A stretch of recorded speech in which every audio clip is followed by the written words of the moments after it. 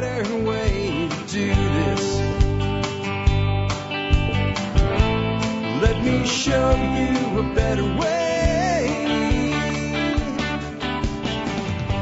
Hi, folks. This is Jack Spirko with another edition of the Survival Podcast. As always, one man's view of the changing world, the changing times, and the things we can all do to live a better life if times get tough or even if they don't. Today is Monday, April the 12th. This is episode 2855 of the Survival Podcast. We have a listener feedback show.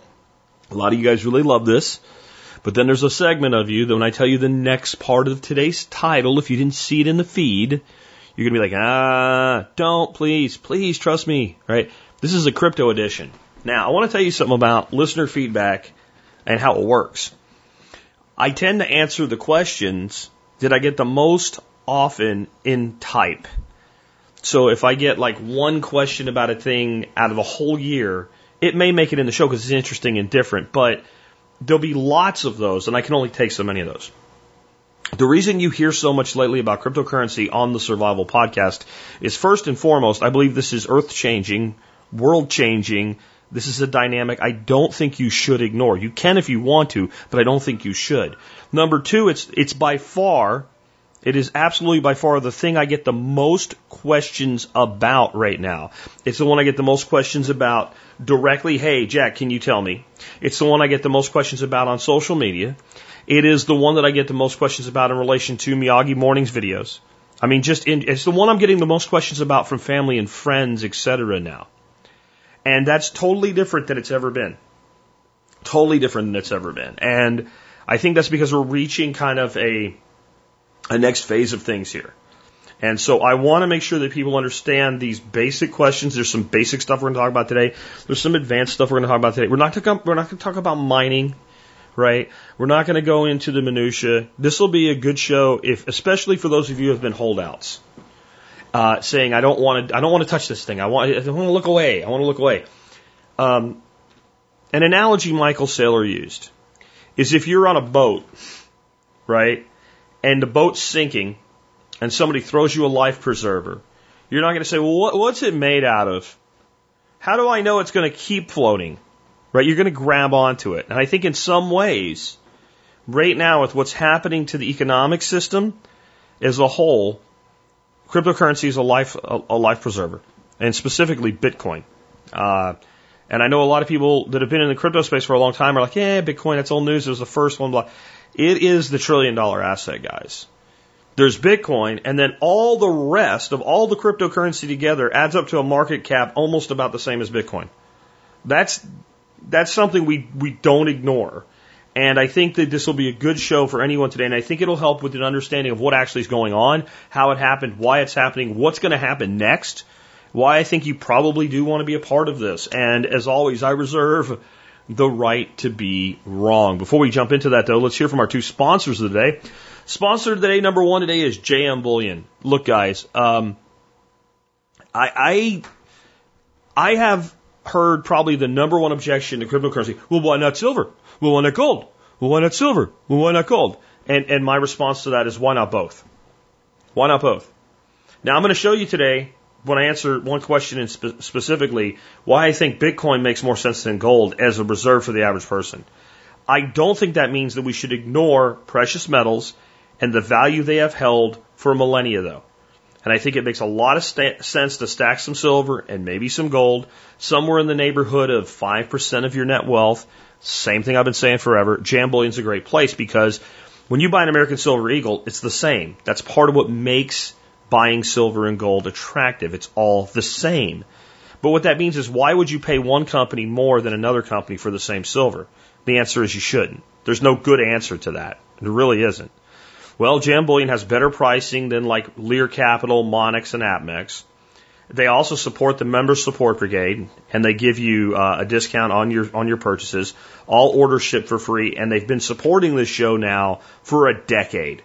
So if you're going to pick up some silver and gold, please check them out. And if you're an MSB member, get your discount. Next up today, the other precious metal, copper jacketed lead. Our partner bulkammo.com has been supporting this show for 8 years now. They just signed up for another year, paid in full. They love you guys and they love supporting the show. They also do a discount for MSB members. You find all the common calibers in there in bulk, great pricing, lightning fast shipping. Check them out today at website name, super easy to remember, bulkammo.com. All right, with that, I want to lead off today with an announcement, actually with a quote. I want to start with a quote because we're talking about Bitcoin today, and I specifically picked this quote for the resistance. The resistance, not the resistance using Bitcoin. That's the real resistance. The resistance to cryptocurrency. Wayne Dyer said, if you change the way you look at things, the things you look at change. Now, that's not actually true, but it's completely profoundly true. And what I mean is that the thing that you perceive is a certain way. And your perception of it may not match what it is. And to a degree, we all live in our own world. This is one of the concepts that I was first exposed to in the work of Richard Bach in his book Illusions, where he talks about the Confessions of a Reluctant Messiah, where the enlightened Donald Shimoda tells Richard, his self-named character, that basically we all live in our own world. And that's a good thing in a lot of ways. But in the end, we also have a collective world. And I know collectivism has a terrible, terrible concept today because of collectivism, communism, etc. Yeah, I agree. But there's still a collective world. In other words, there's still a place where humans interact with each other, where all the edges of all our worlds that we have a little bubble around us for our perception, they all come together. And then, we buy something from somebody, or we work for somebody, or we hire somebody, or we exchange goods and services with somebody, or we communicate with somebody. And that's where those two worlds, it's like for a time those bubbles interlock. And then we go back into our own little world. But there's a space, like a giant Venn diagram, where there is this collective concept of what's going on. And in that world, a thing like cryptocurrency does what it does. It works or it fails. It accrues value or it falls in value. And no matter what you think about it, in that space is what it really is. And it so often is the case that our little worlds are disconnected from that collective world. And there's times to do it, like instead of watching the news and hearing the same bullshit over and over again that you can't do anything about. But there's times to not ignore it. And that's what Dyer is really talking about here. When we change the way we look at things, we begin to see them more as they really are for everybody than our personal prejudice and bias for or against them ourselves. And that's what I ask you to do as we look at things today. Change the way you look at things so that the things themselves may change for you anyway. All right. So anyway, real quick announcement before we dig into these questions. Dr. Earth. You guys have heard me talk about Dr. Earth forever. Like 4 years at least since I put together my core fertility program. And they have a problem called Premium Gold. It's a 4-4-4 perfectly balanced NPK fertilizer, but it's also full of nutrients, micronutrients, macronutrients, but it's also full of beneficial and colony-forming bacteria and fungi. And that is a huge, huge component of true soil fertility and soil health. So it's really like 3 products in one. It's a direct fertility product. It's a colony-forming bacterial product and a colony-forming fungal product with some of the best bacteria and fungi you can get for your soil. And there's tons of options from Dr. Earth. They even have potting soils and stuff like that. And they sell a lot of stuff online. Well, I've worked on this for a while, and I have gotten a commitment today from Dr. Earth. They are joining the MSB. I already have a code for you guys, and 10% off all orders from Dr. Earth. That's huge. This is one of the bigger brands we've ever been able to work with.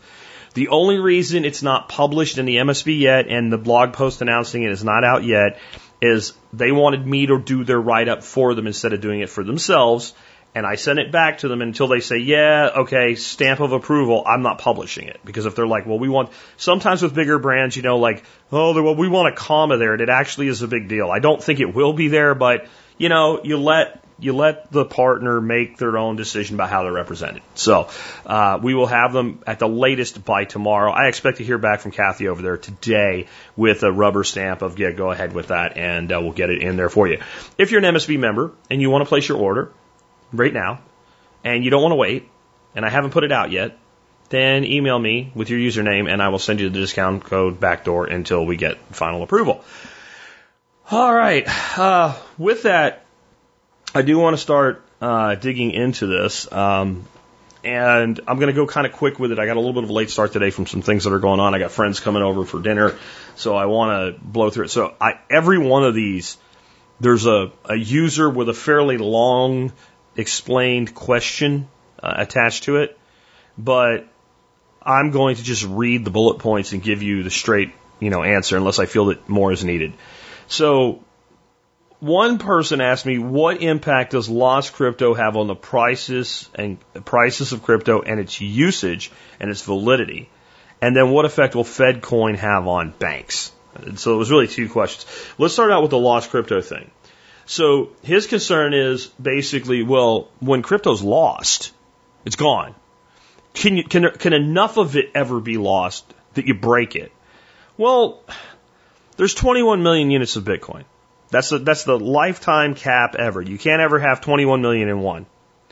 98% of that will be mined by, I think, 2030 or 2032 or something like that. And there'll be a very tiny amount to mine going forward. It is a deflationary currency. It's designed that way.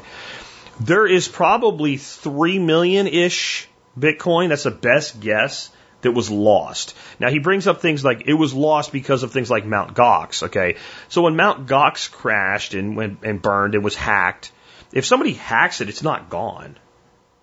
That's all been probably re-infiltrated into the ecosystems throughout the world anyway, right? People don't hack Bitcoin to destroy it. Nobody's hacked Bitcoin. People don't try to hack into wallets and exchanges so that they can take the coins and destroy them or hide them. They hack into them so they can steal them and spend them, right? So that's not lost. But it does happen, and probably the crypto with the most currency lost. And by proxy, some of the forks are in the same position. I don't know how Bitcoin Cash isn't in the exact same position, right? So if you do a direct fork where when Bitcoin and Bitcoin Cash forked, if you were holding 2 Bitcoin, you got 2 Bitcoin Cash. Well, that happened whether you had possession of it or not. So Bitcoin Cash to me should have the same supply issues, right? So if there's 2 million, 3 million, 4 million Bitcoin left, does it still work? Of course it still works. Works fine. Right now, tons of people don't want to spend it. This is what drives the price up. This is a case that we've been making in the Bitcoin community for a long time. It's not 21 million. There's 18 million some odd change in circulation right now, supposedly. But at least several million of those are lost forever. Bitcoin can be lost simply because a tiny, tiny, tiny, super tiny piece ends up on a wallet that's really just not capable of moving it anymore. It's too small to move, can't afford to move it. But generally what happened in the beginning, and this happened a lot, people went into mining because they were geeks and they thought it was a geeky thing to do and it seemed fun, like a little hobby or something. And they mined, it was easy in the very beginning. You could mine them with a laptop. And we've all thrown away old laptops and then went, hey, what about that stuff that was on there, like some pictures of my cat? Well, in this case, maybe it was, a couple $1 million worth of Bitcoin gone. So that happened. Another thing that happened is people were very evangelistic and they tried to share Bitcoin. And back when Bitcoin was, $5-10, people would get 3 or 4 Bitcoin and give it to somebody who would then promptly not really give a shit and lose the stuff. So this is a good thing for value. And no, I guess if you lost every Bitcoin except one, I guess there's maybe a breaking point, but you don't see Bitcoin get lost much anymore. It just doesn't happen because now it's worth $57,000 a Bitcoin or $60,000, whatever it is at the time that I'm speaking, because it's been bouncing around in a sideways pattern for a couple weeks. According to my app, $59,838. People are not going to be careless with them any longer, though I'm fine if they do. The other thing that's driven up price due to availability with Bitcoin is there are we can look at the blockchain, we can see an address. We don't know the address belongs to Frank, but we know the address has X amount of Bitcoin in it. And people have done some very thorough analysis of this, and there's addresses where there's large quantities of Bitcoin that haven't moved for 5 years, 10 years, etc. And so that Bitcoin, even though it exists, and even though somebody probably does have it, it, for all intents and purposes, is off the market. On top of this, we now have entities, corporations, institutions that are going directly to some of the large mining companies and saying, if you want to sell any Bitcoin, we'll buy it all. They have contracts that if they sell any, to sell first to those people at market. Whatever market is that day, that's what they get. So they have guaranteed fast, rapid, liquid capital. But on the other side of it, now the miners are starting to realize selling Bitcoin is stupid. So the mining companies, the big mining companies, are keeping the Bitcoin and not selling it. All this does is take the Bitcoin that actually is in circulation and drive the price up because there's more competition for less and less currency. It's the exact opposite of what your government did. That's why it works. Right. Now, FedCoin. I really don't get the question here other than maybe Bitcoin plays into this or crypto plays into this. But it was basically like once we have FedCoin and they regulate the in and out, like they regulate what happens when you take Bitcoin into dollars and dollars back into Bitcoin. That's the place, and we'll talk about that in a bit because we have some questions on that. What use will there be for banks? Why would anybody hold dollars? Well, people are going to hold dollars. And unless we get like a Weimar Republic meltdown, which I don't think we will. I think we're right up against it, but I think that this entire paradigm shift is going to make governments, don't take this the wrong way. Don't think I'm patting their back too hard.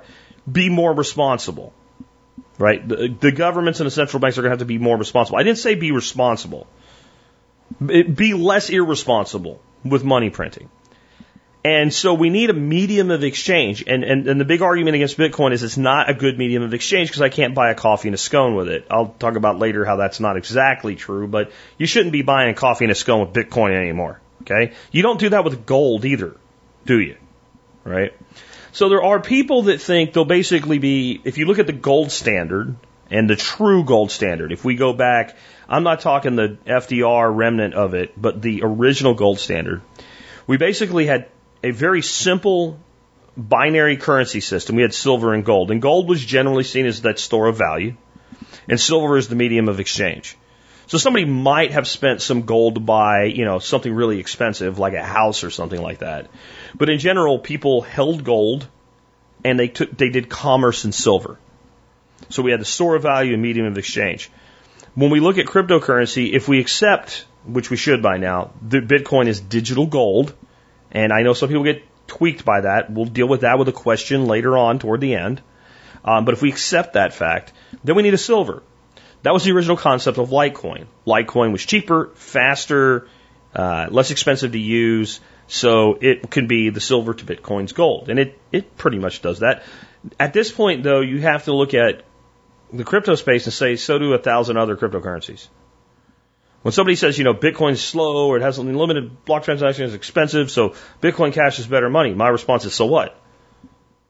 So is Litecoin. So is Dogecoin. Dogecoin is cheaper, faster, easier to use in some ways than Bitcoin, right? Algorand, Cardano. I can keep going. There are almost every cryptocurrency made after Bitcoin is a better medium of exchange if you use it in a purist format. So then you have to ask yourself, do you think people are going to go into a purist format? Or do you think that the world is going to look at this amazing thing that is Bitcoin, that is measured financially, the most successful things humans have ever done? Nothing ever has been done that is as successful economically as Bitcoin in the time it took for Bitcoin to do what it did. Bitcoin became a $1 trillion network in 11 years. It took Amazon 25, it took Microsoft 35, it took Apple 40. So, you take your biggest brands that there are, and you measure them against the success of Bitcoin. And Bitcoin was built by miners. That's what really makes the network, and by holders and users of the technology. And all these miners using all these boxes, the really important thing to understand is the only purpose of that box, that ASIC too, is to secure the network. All that money, all that cost, all that energy is securing the most secure network on the planet. That's why it has value. So, if that is gold, then what becomes the silver? And while I don't like this, I'm not here to tell you what I want. I'm here to tell you what I think is going to happen. I think the dollar or the euro or whatever in the native currency becomes the silver.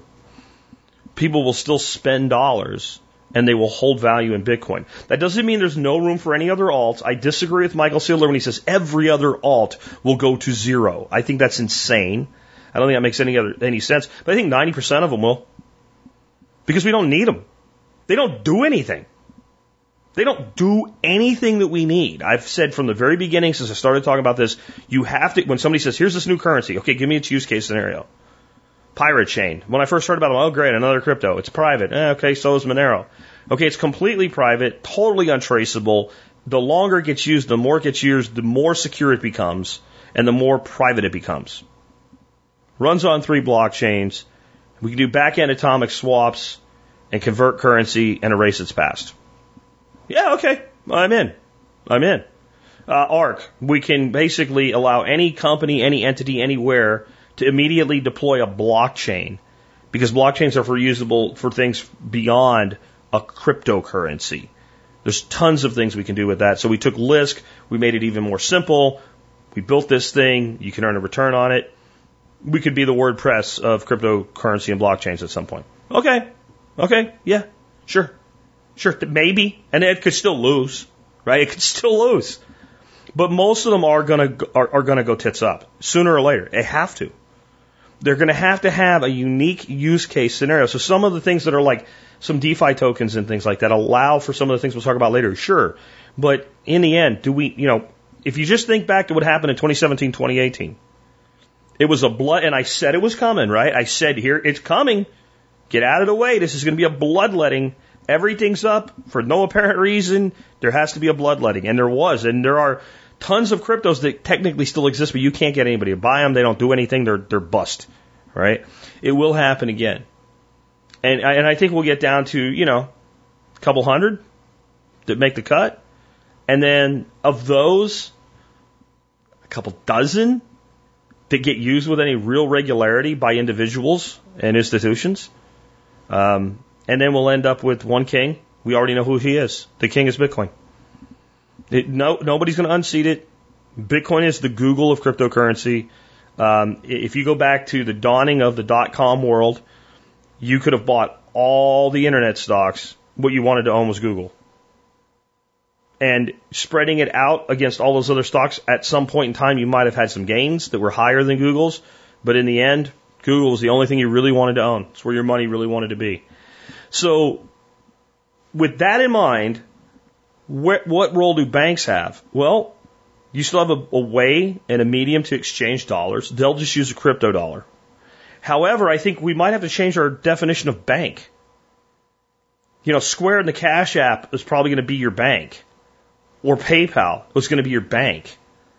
I see DeFi loans and other forms of cryptocurrency leveraged loans where you don't ever go to a bank, but you might also go to a bank for something we're going to talk about later. I think there'll be banks. I think there'll be less of them. A lot less of them. Next up, we have a question on why did the IRS call crypto a security or a commodity versus a currency? There's a couple reasons here.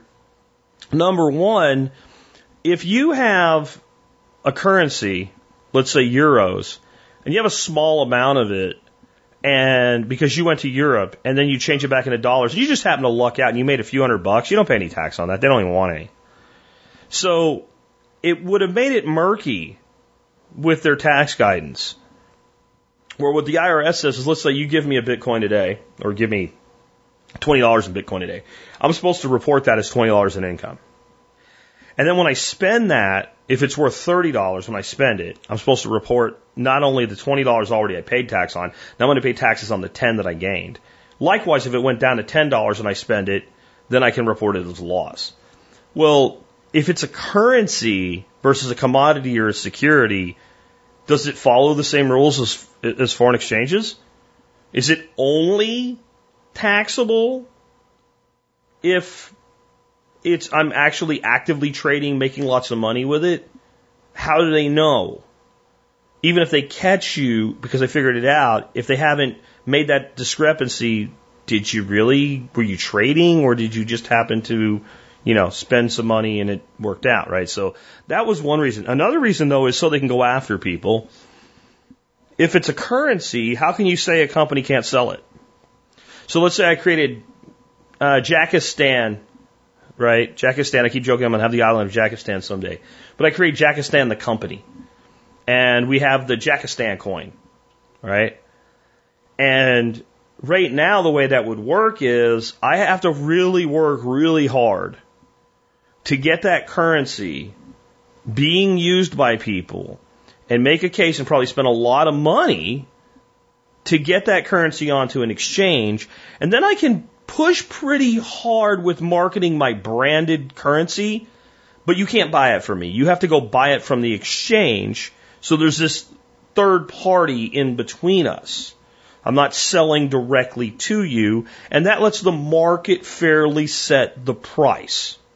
I can't just magically say, hey, a Jackistan token is worth 0.1 Bitcoin. It doesn't work that way. You see how that works, and that keeps things, from a consumer standpoint, a little bit more protective. I don't want protection by the government, but I can acknowledge that it's there. If you call it a currency, if they said it is what it actually is, which is digital money, well, then I should be able to sell all the money I want. Then the SEC doesn't get to come in and start telling you what you can and can't do. So it was basically the way they could nail you every which way from Sunday in their tax guidance and their regulation. That's why they did it. Because we would be in a much better position for libertarians, anarchists, freedom-loving individuals if it was considered a currency by government versus a commodity. It will also have made making it illegal ever in any way, shape, or form almost impossible because it's just money, right? So, however, they're trying to have their cake and eat it too. They're trying to say if you privately sell it, then maybe you're doing money laundering, even if you're not selling it for cash, for money. If I'm giving you Bitcoin and you're giving me R, and I set that up, and I'm not a licensed exchange, all of a sudden, I'm committing fraud or I'm committing money laundering. So they right now, the SEC, who is suing Ripple, claiming they're a security and they were illegally marketing a security, is having to explain some things to a judge versus their language internally. Because Ripple's lawyers are good, and they managed to get the judge to allow discovery of internal documents within the SEC, and the SEC was constantly referring to it as a digital currency in their internal communications, and then referring to it as a security on the outside. So I don't know if that gambit will work for Ripple, but it does pose an interesting question. How are you claiming this is a security when you were calling it a currency when talking to yourselves about it? So that's why they did that. Another little quick announcement right here in the middle. Our cryptocurrency group on MeWe is, I believe, the best cryptocurrency group you will find. Occasionally a new member will get in and throw some trolling shit in there, and we will delete it as soon as we see it. So don't think because you see something on there, it's guaranteed safe. Right? Ask, if you get in the group for a while, you'll learn who the people who are veterans and been around for a while in this. If you're confused about something, use the chat function, ask about it, and that'll probably bring it to one of the administrators' attention if it's a scam, and we'll know to get rid of it. We try to keep a good eye on it. But the announcement is we just passed 2,000 members. 2,000 members in a MeWe group is a sizable MeWe group. And on cryptocurrency, I think we are not only the best cryptocurrency online, we are probably the most active and the largest real crypto group on MeWe. There's some ones that have been there forever, so they maybe have a few more raw members, but they're not real groups of real people that really help each other. Next, someone emailed me and said, I watched some of the videos you've posted on Michael Saylor. They're all great. But Michael says if you hold your Bitcoin long enough, you'll be able to borrow against your Bitcoin forever in retirement and never pay tax. How the F does that work? And he did not put F. He spelled out the whole word. And I'm not saying it's not possible, but it doesn't sound effing realistic to me.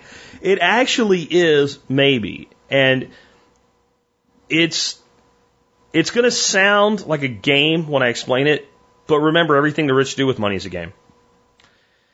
So let's throw some numbers at this, and some pretty conservative ones at that. It is conceivable that by, let's say, the year 2030, Bitcoin will be worth $1 million.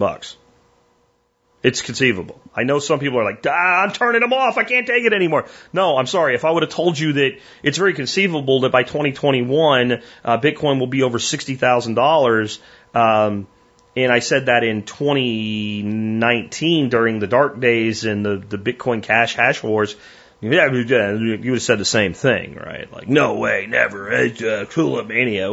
But it's conceivable it could be worth $1 million. More $500,000. Let's say no matter what it's worth, year 2030 comes and you want to retire.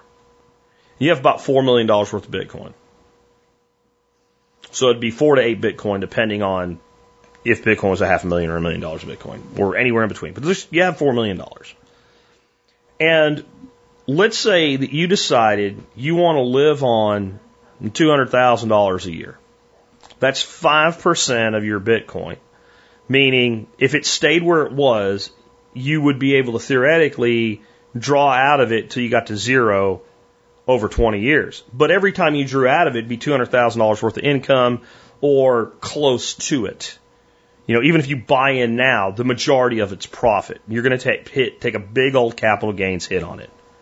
Plus, you're going to run out at some point if you keep taking out, 5%. Now, it could keep going up in value where you need to take out less and less. Right, but there's no elasticity in this because if you decide all of a sudden you need $250,000 a year to live on, you still have to keep pace with that. Right. So it's very conceivable we could have loans in the neighborhood of 2% if they are collateralized by Bitcoin by 2030. Right now it's like 11% or something like that. It's embryonic. It's in its infancy. These loans, because we can do them. Ethereum doesn't have a monopoly on smart contracts. And basically, you could say, out of my 4 million Bitcoin, I'm not spending it, but I'm basically staking my own coin to borrow the money, and I'm going to borrow $200,000 in my first year in retirement. So I stake this, so they know like this is as collateralized as a loan gets. Might even have to stake a little bit more, but remember, you still own it. You haven't spent it, you haven't traded it. There is no income. And you get your $200,000 in, Fed coin or whatever it is. And you use it through that year. You service the debt over, 12 months, which is a fairly small amount to service because you take maybe 5-year money with no penalty for payoff, by the way. And then at the end of that cycle, you owe about $200,000. Now, if Bitcoin has still appreciating at like a very modest number, and this will average out over the years, even if there's a down year, right? Over 10, 20, 30 years of retirement, this average out, let's say 10%. And so the $4 million you have is now worth $4.4 million. And only $200,000 of it is tendered against a loan. Well, you just borrow twice now. And then you take the first loan and use it, the second loan and use it to pay off the first loan and live off the difference. And even with 5 and 10% there, you can theoretically do that almost forever. If you can get down to 2% and Bitcoin can maintain somewhere in the 15, 20% range of appreciation over time, averaged out, which totally makes sense that it would, you could literally go on forever with a much larger income and never run out of money. And you die with, $30 million in Bitcoin and $20 million of debt against it. Big whoop. So your heirs get $10 million in Bitcoin that they pay no taxes on because it's inheritance. That's what he's saying. Now, I'm trying to get Michael on the show, and I'm sure I kind of butchered the exact nuances of doing that. That's the basics. I would like to get him on because, of course, he's talking about people that are worth hundreds of millions of dollars. He has buddies who are all billionaires and own jets, right? So I would like it broken down into something that's realistic for the average person. $1 million, $2 million, even if it's not enough to completely fund your retirement. Because you didn't get in early enough, you didn't have enough money put away, but you have your regular retirement, you have your Bitcoin portion. It should scale. If you have $500,000 worth of Bitcoin when you retire, you should be able to do the same thing just with smaller numbers. And I think that the infrastructure to do this already exists. It just needs to mature to where the numbers work. That's what Michael's saying there. Will that happen? I don't know. But if it does, I'm going to do it. Why would I ever sell my Bitcoin? Why would I ever pay taxes on it? We don't pay taxes on loans. I'm just saying. All right. Then this is just a quick little interesting thing here. If you doubt that this is what it is, I have a listener that works, he didn't give their name because he probably doesn't want to lose a job. He works for a publicly traded coal mining company. You know what they just did? They just put a shitload of money into mining Bitcoin. Think about this. A coal mining company has taken its profits from mining coal and invested in Bitcoin mining equipment and is mining Bitcoin. That should say a lot. Next, how will government regulate the on and off ramps into fiat, and what role do privacy coins play in that? They're just going to make it to whenever you go into fiat, and it's going to be less going into crypto. Right? That's going to require KYC, which it already does. There is some loopholes here and there. You can go buy from a friend. You can go to localbitcoins.com and see if that works for you. But in general, if you want to, and especially think about this, if you want to buy, thousands of dollars, tens of thousands, hundreds of thousands, millions of dollars, in some cases billions of dollars of Bitcoin, you have to be a known quantity. So there's already regulation in. Regulation out will come in the form is that anybody that's licensed or approved to let you sell your Bitcoin for Fed coin, right, and then take it out into the native fiat system of exchange, there'll be additional regulations around that. I think that's all they really can do, and I don't doubt that they will, because I think it's going to be almost impossible for them to regulate the exchange of cryptocurrency between individuals or entities that remains purely in crypto. Because how? Because if you could, you'd do it already. Now, I think there's cryptos being built that are being designed to sell the government on the concept, hey, look what we can do. Was it Cardano? Cardano doesn't have the feature yet, but it's built into the code. I found it in their white paper. I'm like, you bastards. They have a feature built into their blockchain code that would allow them to include the identity of the sender and receiver in the transaction. Hard-coded forever. I'm not talking about a note, like some wallets have a note, where you can say, Bill, this is Tom, whatever. No, this is like hardcore coded into and then it's designed also to work with custodial wallets that already have KYC. So you would then be attached to that transaction forever. And so they will do things like that as well, but you always have the ability for people to take possession and do business privately. We always have the ability for things like decentralized exchanges to exist. They can exist as applications, not even websites. Some of them already do.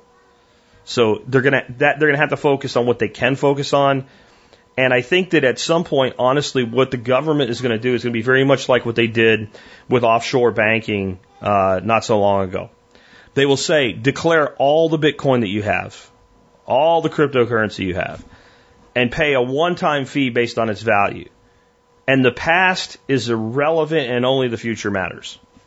Something like that. The reason I think they'll do that is because when they did it with offshore banking and all the rich guys hiding their money in the Bahamas and every place else,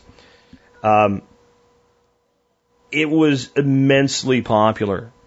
And it brought billions upon billions upon billions of dollars back to the U.S. Some in very well-known caches that were totally legit, like Apple's billions in China. Because Apple didn't really want their billions in China.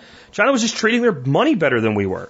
So we decided we'll treat your money better and we'll let you come home. But a lot of it was also money like, Mr. Rich Dude that lives down the road from you in the rich neighborhood that had, a couple $100 million stashed away offshore somewhere said, oh yeah, I'd love to bring it back. I just don't want it. Well, how much does it cost? Oh, yeah, I'll do it. It was a voluntary kind of an amnesty, and it worked incredibly well. And I think that governments seldom get things right, even in their own best interest. So when they do, they tend to remember that, and they tend to repeat those patterns and try to use them again. So I think that may eventually happen. And I know what you're going to ask me. Well, if they did it, would you do it? Well, it depends. I don't know. And what role do privacy coins play in this, and how can privacy coins kind of give a fresh start to Bitcoin? Was the other side of that question. So let's say they have a Bitcoin, just one Bitcoin. And so I put it on a decentralized exchange with no customer KYC at all. And so I stick it on there. And then I say, I'm going to sell all my Bitcoin into a privacy coin like R. So I do that. And then I trade it back into Bitcoin. At that point, that Bitcoin is not directly associated with me in any way. It does have an address, and you could look at the address on the Block Explorer and kind of tell it probably came from this exchange over here. Maybe you could figure that out. But then I move it off that to another address. You could then see it. There it is. It went from this address to that address. And even I broke it up to multiple addresses. There it all went. Right? We can track it all down. We can piece it all back together.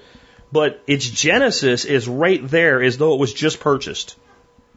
Brand new out of thin air. It went away. It disintegrated. You can't make the connection between it going in on one side and coming out on the other side. And that's it. There's nothing more magical about it than that. Because everything's shielded and hidden because of effectively the Block Explorer in Pirate Chain is a bunch of zeros, right? Unless you had the viewing key, which only the person doing the transaction would have, then you can't tell where it came from. So effectively, it becomes a way to give any crypto a kind of a fresh start. I don't know how often it'll be used that way, but it can be. What's more interesting is that back-end technologies linked to privacy coins like Monero or like Pirate Chain, etc., can enable individual-to-individual transactions to occur in currencies other than those currencies and still be completely private. So let's say that I have Bitcoin, and for some reason I have Bitcoin Cash because I'm more likely to spend Bitcoin Cash than Bitcoin. So I have Bitcoin Cash. You say, I don't want Bitcoin Cash. I want Bitcoin. I'm like, I don't want to sell my Bitcoin. Well, the BPAA, I think it's BPSAA, whatever it is that Pirate Chain's part of and Monero's part of, are developing this atomic swap back-end technology where I would be able to say, okay, fine, I'm going to send you $1,000 worth of Bitcoin Cash because I'm buying your boat, right? Whatever. Doesn't matter. And you get Bitcoin. And both sides of the transaction are effectively invisible. There's a back-end transaction that was a swap into and back out of Pirate Chain. Or you want dollars, but Tether's dollars, right? These stable coins now have a lot of lobbyist money behind them. They're not going away either. So Tether, USDC, et cetera, right? True USD, all of it. And so if you'll take Tether, then I'll be able to pay in, I don't know, Zcash or Litecoin or Bitcoin Cash or whatever. And there'll be a back-end swap that'll pass through this. Think of Pirate Chain now acting like a VPN. And then poof, dollars come out on your side. Tether dollars come out on your side. Maybe even at some point actual dollars. I don't know. That will make regulation of the on-ramps and off-ramps far more difficult. So I have my eye on this. I'm very happy with my decision to invest in Pirate Chain when it was 8 frickin' cents. Check the price now. But I am worried about the regulation of privacy coins long term. However, I do see it almost as an impossible thing to stop.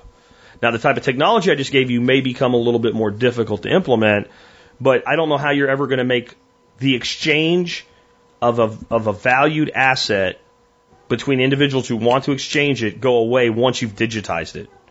They can't stop drugs, but they're going to stop a digital currency that can travel around the world at the speed of light. Good luck. Next, does the risk to Bitcoin and crypto in general rise or fall as the price continues to go up? This is one of these really long emails that I got. And his assertion was, as the price of Bitcoin goes up, the loss of dominance of the fiat currency becomes more likely, and therefore the impending regulation becomes more likely. And like a complete attack trying to shut it down, comes at like $750,000. No, I don't think so. Because I don't think, this is back to our quote, right? When you change the way you look at things, the things that you look at change. What does it mean if Bitcoin's worth $750,000? What does it take to get us there? It takes a massive number of institutional investors with massive resources of lobbyists connected to them to get there. And we're heading there. I mean, I honest to God believe, we're heading hundreds of thousands of dollars of Bitcoin. When you look at it that way, though, you start to approach a parity with and eventual moving past gold's market cap. You end up at a point where like every rich person in the world either owns some Bitcoin or wants to. You end up at a point where some of the people that hold Bitcoin now become some of the most powerful people in the world. I mean, some of these people who all they did was invest in a lot of Bitcoin will someday be on par with economic influence that is as high as Mark Zuckerberg, Jack Dorsey, Jeff Bezos. That's like where we're headed.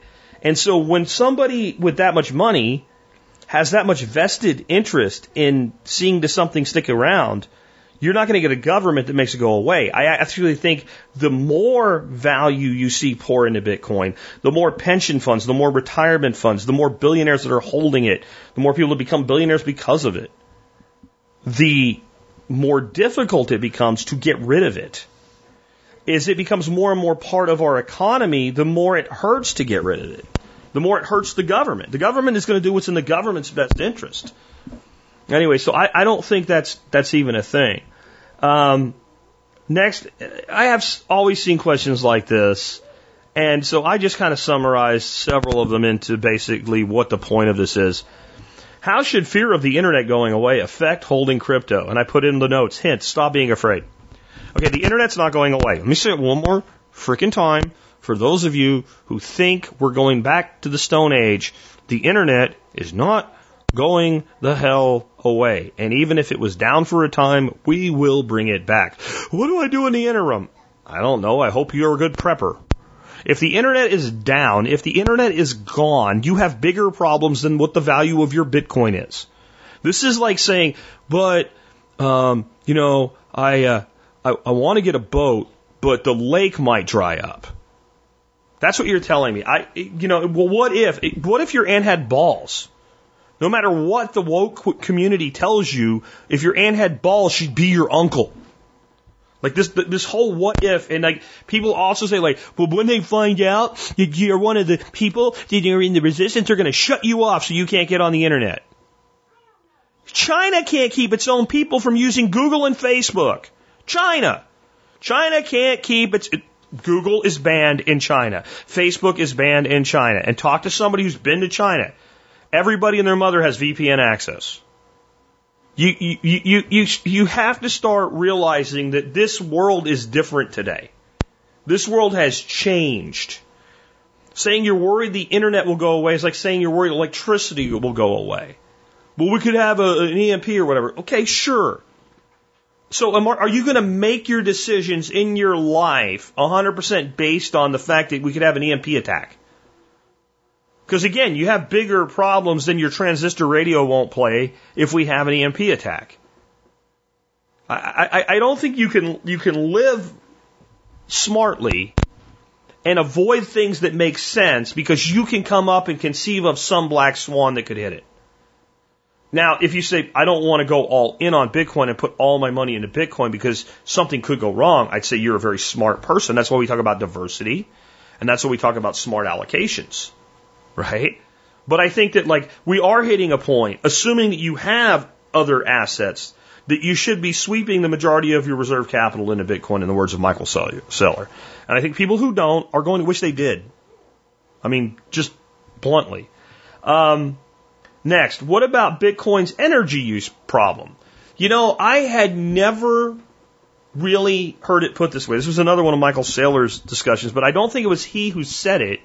It was somebody who he was talking to.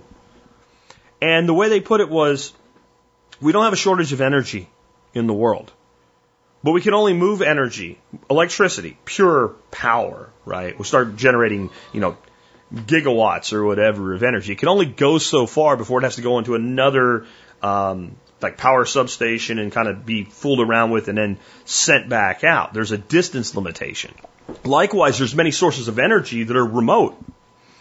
You know, think of a giant waterfall somewhere in an undeveloped world. And that water falling down that waterfall, it's spinning a wheel, can generate tons of energy, more than they'll ever need, but they don't have the money to develop it. And there's not enough demand for electricity to export it and the tremendous cost of infrastructure to do it, so it remains unutilized. But if you could throw a data center in there, you have all the power you need. Mine Bitcoin till the cows come home. And again, we're moving from mining Bitcoin to participating in securing the network as being the reality. And so there's this tremendous economic value to preserving and protecting the store of value that anybody that wants to contribute to. And the cost of exporting and importing data is almost free. So while there's a limit to how far we can send, power down a copper cable, with things like Elon Musk's new satellite internet, like any part of the world is going to be able to have high-speed internet connection. So you could literally have mining, which are really more security providing operations all over the world in places that were formerly undeveloped that actually could pay for the existence of civilization in that location. That's one way to look at this. I don't see this as a problem. I think, first of all, when we talk about the energy use of Bitcoin, the raw numbers used, even just straight up, are probably exaggerated. Because they don't know who's doing what with this power. I think you're more talking about all the cryptocurrencies being called Bitcoin with these mining operations, right? So you have people that are mining Litecoin and it's being attributed, the energy signatures being attributed to Bitcoin. Let's say it was true though. It uses as much energy as Argentina or whatever. How much energy does it take to run the United States dollar? People say the transaction fees are huge or whatever. How much money does it take to use to run the U.S. dollar? First of all, our dollar is really, really dependent, at least right now, and has been for 100 years, on oil. It's the petrodollar. So how much does it take to extract all that oil, and how much energy is expended by all that oil once it's extracted? Of course, we have to also defend that oil, and so the primary purpose of the United States military in controlling and regulating the world as the world's police force has been really around energy. And the single largest user of energy in the world, infinity, is the United States military. So I think you have to take the United States military and say that's part of the cost of the dollar. How much money do you think, or how much energy do you think a data center for Visa uses? How about all the banks? There's so much energy in the dollar. I don't think there's really a discrepancy between, the energy to move dollars and the energy to move Bitcoin. I think the energy is actually less. The total energy is actually less. And we'll get to that some more in a second. Next, though, what about the high cost of Bitcoin's individual smaller transactions? I've said this many times. It doesn't matter. It doesn't matter. It's irrelevant.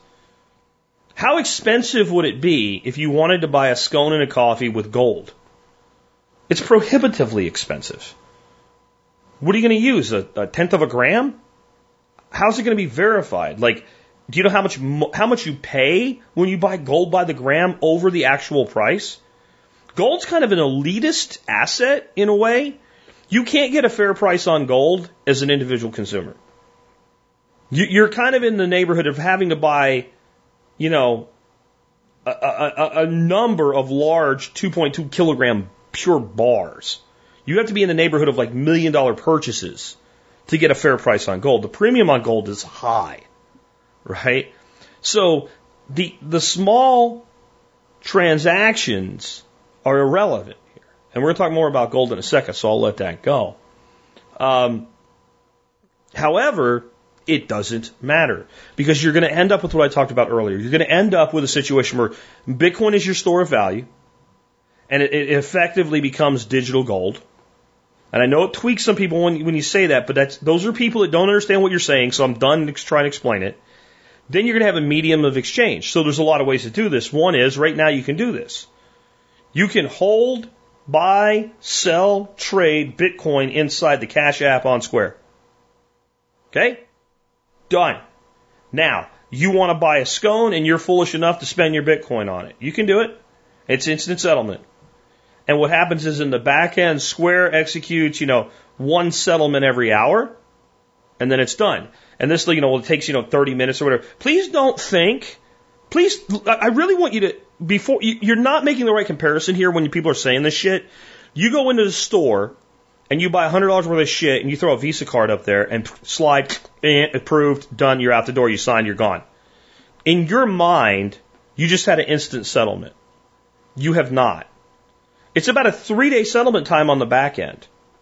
When the Bitcoin transaction actually runs, it's full complete settlement. The Bitcoin network, as slow as it is compared to some other cryptos, is infinitely faster than the dollar settlement through the banking system. It's massively faster. And so none of this really matters because you're back to it's a store of value, and it doesn't matter that some other currency can do it better because the other currency is not a store of value. The other currency is not $1 trillion asset, headed to be a $10 trillion asset. The other currency is not the most secure network on the planet, infinity. We've just turned that corner, and it's time that we accept it. I was a big fan of a lot of alts. I saw all the problems with Bitcoin as it matured, but I also watched it mature. And I've watched the institutions get involved, and I've watched where this is going. Next, what about quantum computing? I always hear quantum computing is going to, within a year, they're going to crack the Bitcoin code. People that say this know absolutely nothing about what quantum computing actually is. Absolutely nothing. And the stuff they're talking about now, the quantum computing they're talking about now, that's reasonably, you were going to see it in the next 2-3 years, can't crack Bitcoin. If you say, well, but in 10 years it probably could. Well, maybe. But you're acting as if Bitcoin is this thing that's set in stone and it doesn't have anybody working on it to make it better at all. And it's just not the case. It's just not the case. So if we get to a point where quantum computing could theoretically overload and basically gather full consensus, because that's the thing. Once you take over the network by a certain percentage, that consensus then can make changes or create double spends or things like that. And that's how you could theoretically crack Bitcoin. Well, you're assuming that you can't have miners upgrade to quantum computing technology. You're assuming that you can't make the network itself quantum proof. You're assuming a lot of things that just aren't true. So quantum computing is the last thing that I'm worried about when it comes to Bitcoin. The last thing. And to the point where I almost don't want to talk about it anymore because it's so irrelevant to my life. Now, the last thing is somebody said, please make a case to me that Bitcoin is better than gold. And this guy is a gold bug as a store of value. Okay, let's talk about costs. Let's talk about costs for one example. Because we have to look at Bitcoin as what it's becoming. Not just an individual store of value, but an institutional store of value. So let's say a company has $1 billion worth of gold. What does it cost to move that gold? That's tons. It's an incredible security risk. Probably $4 million is the number I heard tossed around in an interview. At least $4 million to move $1 billion worth of gold. Okay, how much does it cost to move $1 billion worth of Bitcoin? A few $100 or less, depends. How, when, what, where. But there's no weight to it. If it did cost $4 billion, if it did cost $4 million to move $1 billion worth of gold, and you could move $1 billion worth of Bitcoin for 100,000, it would be infinitely cheaper, and it doesn't cost anywhere near that much. Now, I read some articles with some pretty good mental gymnastics trying to explain how it costs everybody in the Bitcoin network money when big transactions like that happen. I'm sorry, you're really just trying too hard. These are people that are, true believers in some alt here or there that's going to take over, and it just isn't. As far as a store of value, gold had a great run. It's not going away, but it really can't compete in the modern world and in the modern age with Bitcoin as a store of value. If the price of gold triples tomorrow, what's going to happen? Well, I'm going to have a lot of money because I have gold. No. What's going to happen outside your bubble?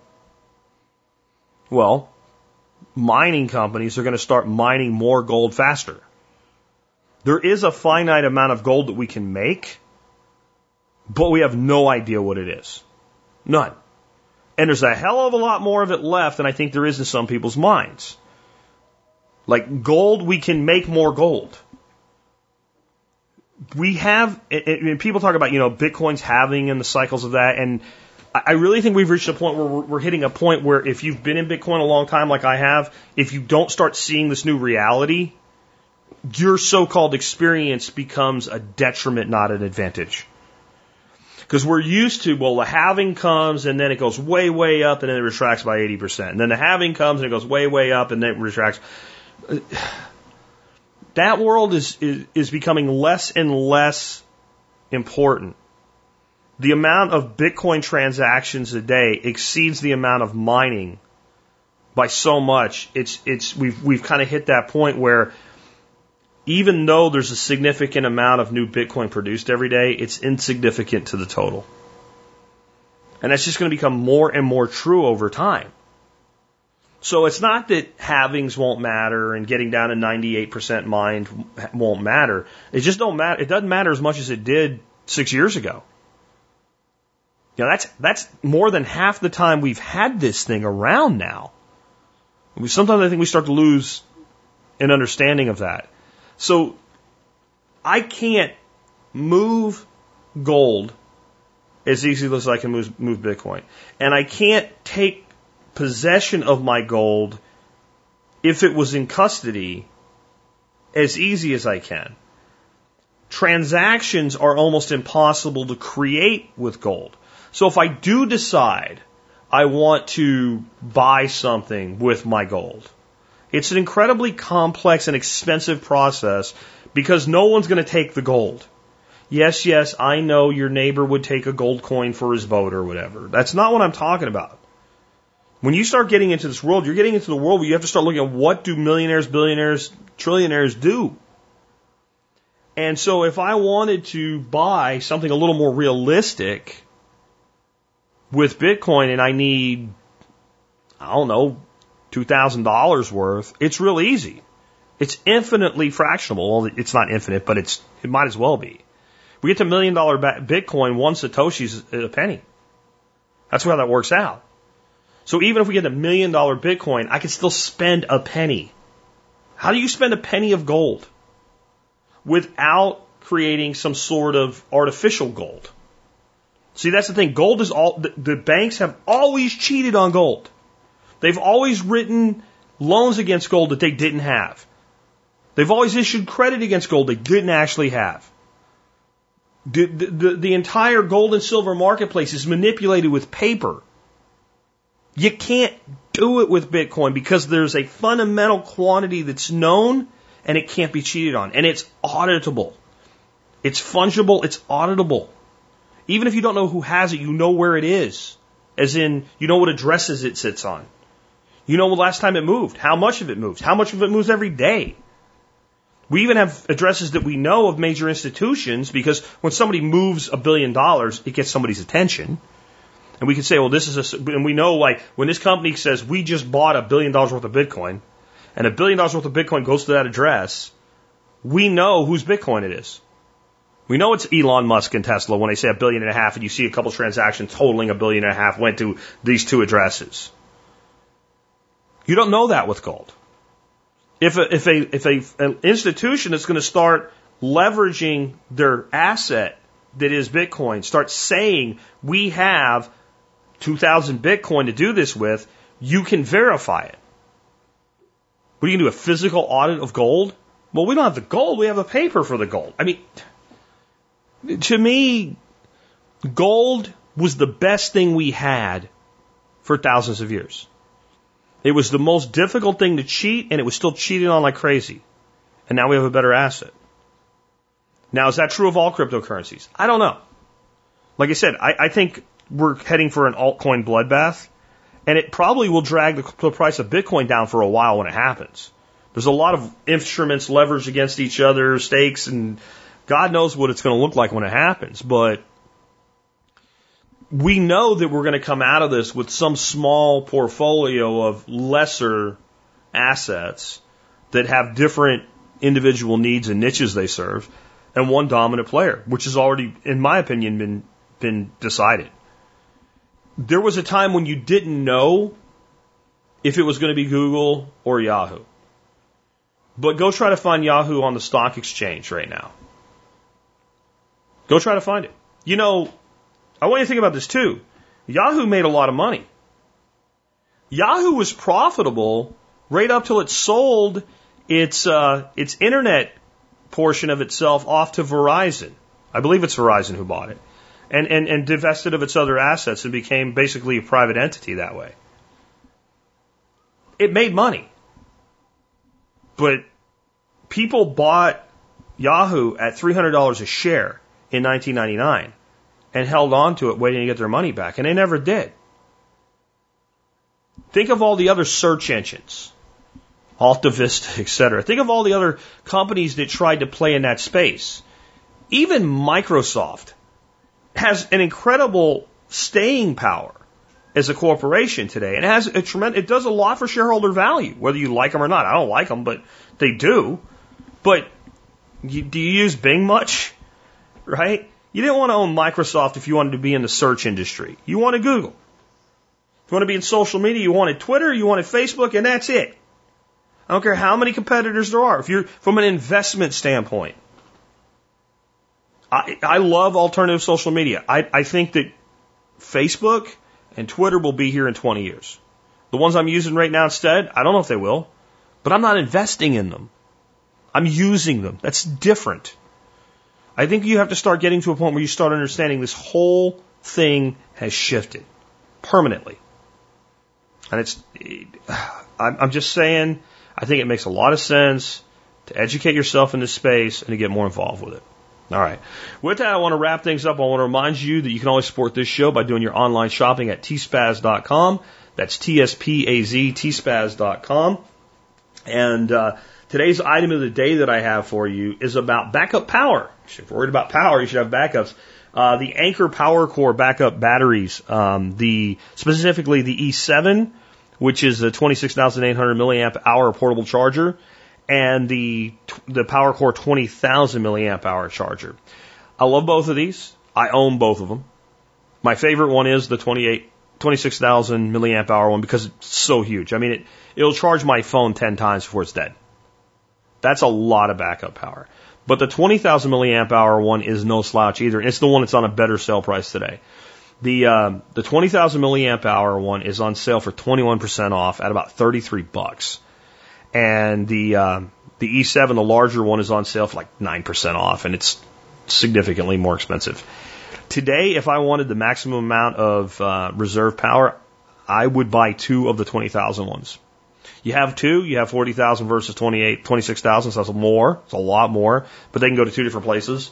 Two is one is none, all of that. So anyway, that's the item of the day today. And remember, it doesn't matter what you buy, you can always help us out by doing your online shopping at tspaz.com. With that, let's talk about our song of the day. Before I do, though, I want to let you know, I just heard back from Kathy at Dr. Earth. They approved the verbiage that I put together for them. So I will be publishing the announcement and the MSB update for the Dr. Earth discount before I get this show published. So now you're hearing this, it already happened. And because of that, the MSB sale was supposed to end today. I'm going to extend it one more day, and I'll make sure that's announced on social media and everything as well, because I think there's people that will be like, shit, I should have joined while it was on sale for $35. So I'm going to extend the MSB sale one day in kind of honor and support of Dr. Earth coming on board with us as an MSB supporter, because that's huge, guys. This is not a mom and pop company. This is a large, major national brand, and this is a big win for us. And I think a lot of you guys, you can put $10, $15 a year back in your pocket, maybe more, using Dr. Earth products and getting 10% off on them. And by the way, buying direct, this is how this whole relationship started. I started looking at their prices on Amazon going up and up and up, and they were just not being treated fairly by Amazon, so they still want to be there. But it's actually less expensive to buy from them on their own website than to buy from them on Amazon, plus 10% more off. So I'm extending that. With that, let's talk about our song of the day today. I have never heard of the band we're featuring this week until John Adam brought them to me. It's called the Michael Stanley Band. And this guy's down at Cleveland. And I didn't even know what to expect when I saw this week's music from John. And as soon as I started listening to him, it's not the same. It's not even the same, but different, man. But it's very, I would call the style very similar to like Bob Seger and the Silver Bullet Band, right? Very, very similar sound. It's definitely that type of music. And, man, this is some good stuff. And I think this guy was never quite as big as, people like Bob Seger or what have you. The song we have today is called Take the Time. And it's from 1982. But I want to tell you, this song could have been written today to talk about the way things are in our society right now, especially the fear-based society that we live in. Let me just read you the first stanza, and you can listen to the rest of the show rest of the song for yourself. These are strange days we live in. The nights get even worse. The poets died at midnight in a New York City hearse, and the news must make you crazy. It has for so long, and the streets are full of fear tonight and coming on strong. Man, like I said, could have been written today. I think you'll enjoy this week. Discovering a new artist is always a cool thing, especially when they rock like this guy does. With that, it's been Jack Spirko with another edition of the Survival Podcast. These are strange days we live in. The nights get even worse. The poets died at midnight in a New York City hearse, and the news just makes you crazy. It has for so long. And the streets are full of fear tonight, coming on strong. You know they're holed up in Atlanta, broke down in L.A. They went and sold out Detroit, put half the town away. From the West Texas border to the Carolina shore,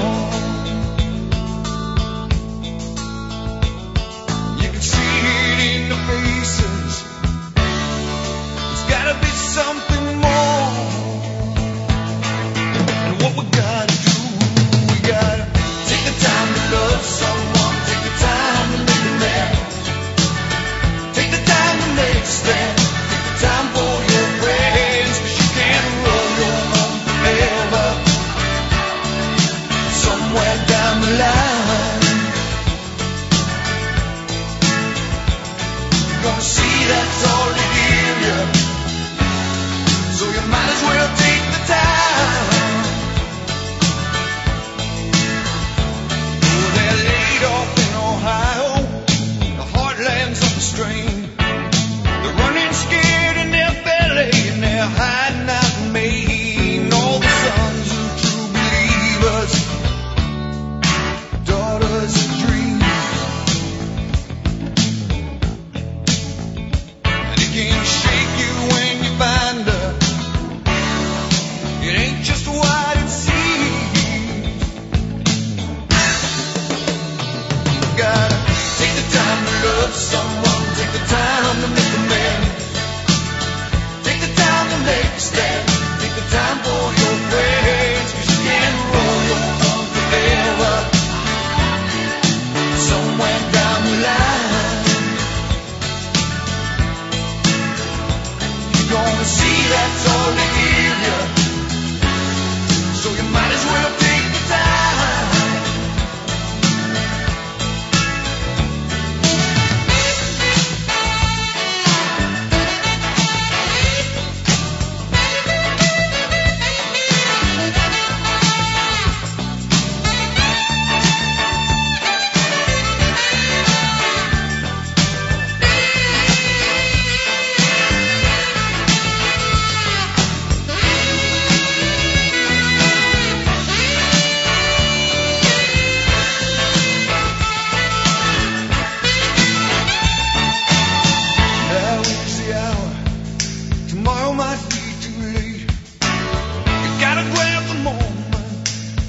Can't hesitate, 'cause you know that it's the children gonna pay for it all.